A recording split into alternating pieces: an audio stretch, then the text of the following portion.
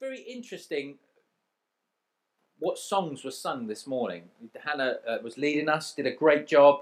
But a lot of the songs that were sung actually tied in really well with what I had to bring, which I tweaked slightly because it was primarily a baptism-related sermon, and I've changed it a fair bit. But the songs all sort of fit so well. And so this morning we're broadly going to look at giving, which is something we haven't talked about for a while.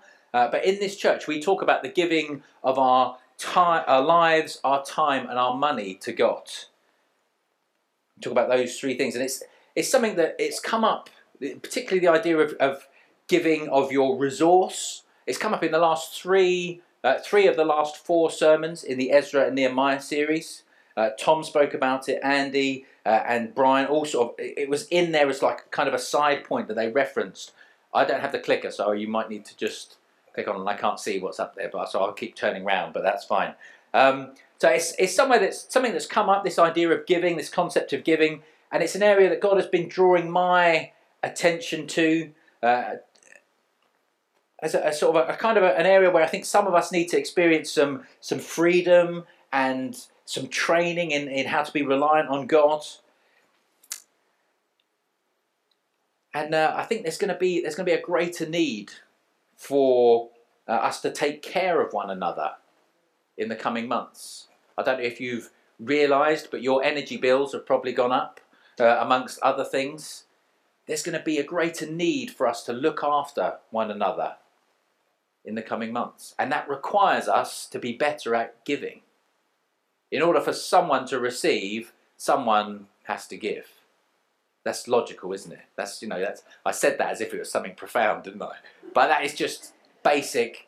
Oh yeah, of course. So I think this is an area we need to sort of, God's going to be working on some of us in the next few months, and maybe even longer if we don't get the idea. And so it's important for us to start to get a grasp of what God wants. And so this is very much a broad, I suppose, overview of some stuff which we'll delve into maybe a bit later on in the year. But alongside that, generosity is one of our values as a church, and we say this about it, that we want to build a culture of generosity. God is generous, and everything we have is from Him. And so, inspired by and led by the Holy Spirit, we give generously and joyfully of our time, our lives, and our money. This is a sacrificial act of worship to Jesus, a statement that we are all in on His mission, and that His mission comes before our own plans, comfort, and financial security.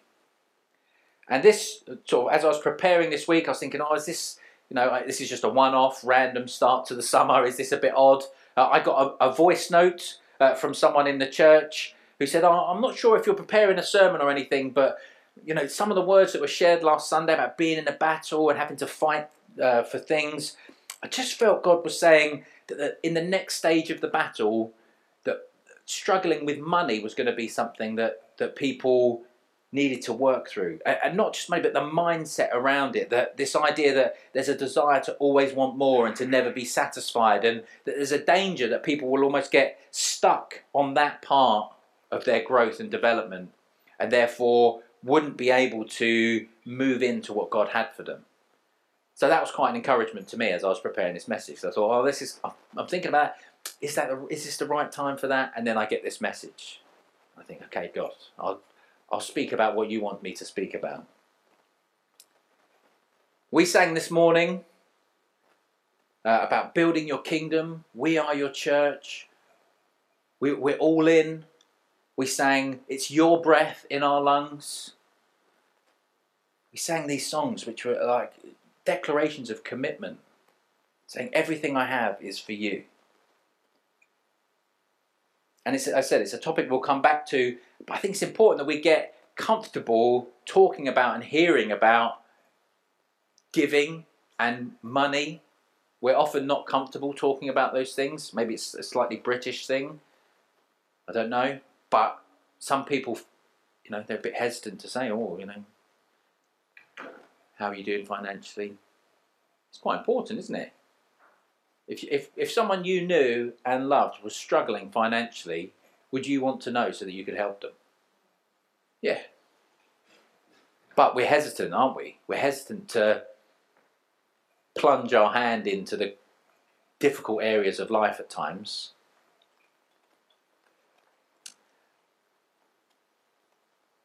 But why this is most important is that Jesus said, he spoke a lot about money, but he said in Matthew 6, and it's recorded in Luke 12 as well, where your treasure is, there your heart is also.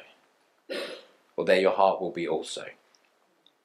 Where your treasure is, there your heart will be also.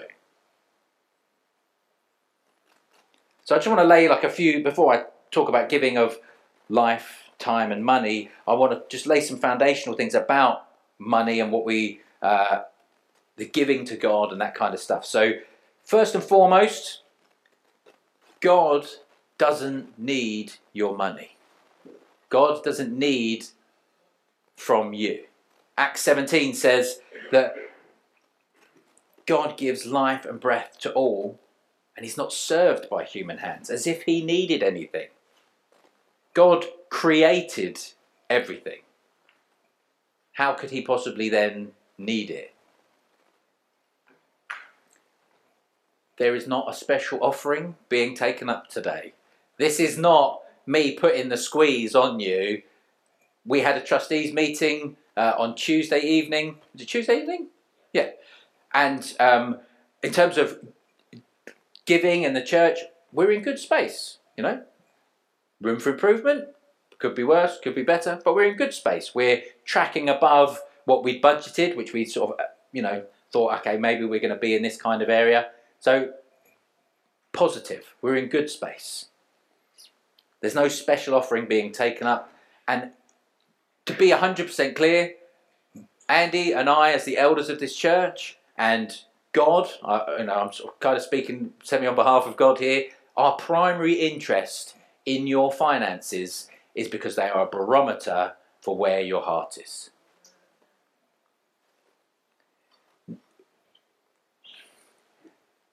It's not just a barometer, it's probably the best barometer, according to the scriptures.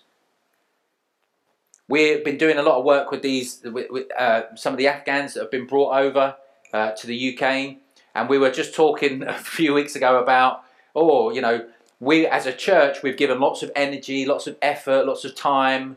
People have invested themselves. We might need to start investing some finance because the grants that we've received and the government money seems to have we've used it all. And then, within 48 hours? Within 48 hours, the Lord had provided more finance to use. Which we, as a church, we're saying, okay, well, maybe it's time for us to put some money into it as well. And the Lord said, actually, I've got provision for you. So we're not, I just want to be so clear about this. This is not, a giving drive. This is where is your heart? Where's your heart? Money has spiritual weight and power. It makes promises. It says, if you have me, you'll be safe. I'll look after you. If you have me, you'll be satisfied. You can just, once you've got enough money, you can just relax. You'll be significant. People will want to know you. But it's promises that it can't actually deliver on. No amount of money can stop you getting hit by a bus as you cross the street just randomly. It makes promises that only God can actually fulfill. It has a spiritual weight and power. It gets its hooks in you. It says, come on, a little bit more, a little bit more.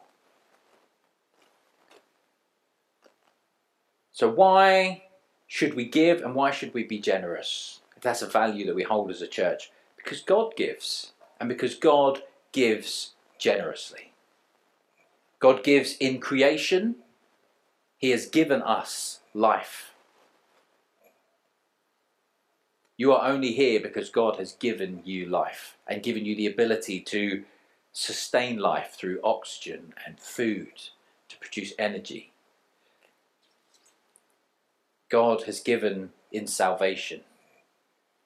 He gave Jesus. It's a famous verse, isn't it? John 3:16. God so loved the world that he gave his only son, that whoever believes in him might not perish but have eternal life. He's been generous in salvation. It wasn't a great prayer that was prayed earlier about, God gives us so much grace. There's so much grace. He's not miserly in salvation. It's not like, okay, you're saved, but you better be good now. Otherwise, that's it. There's grace. I've messed up again, Lord. I'm so sorry. Forgive me. I forgive you. There's grace. Oh, I've done it again. Oh. There's grace. There's true repentance. There's grace.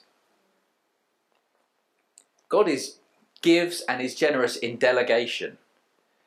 Jesus, when he rose from the dead, could have hung around for the next thousands of years in his resurrection body and walked around, started his own YouTube channel, hey, it's me, Jesus, I'm still alive, everyone. Actually, God has delegated to the church. He's given us responsibility, the privilege of being in on what he is doing. That's generous. I've got small children. When I'm doing something, sometimes I'll include them in it. Okay, do you want to help me make breakfast? Great. It's not easier for me.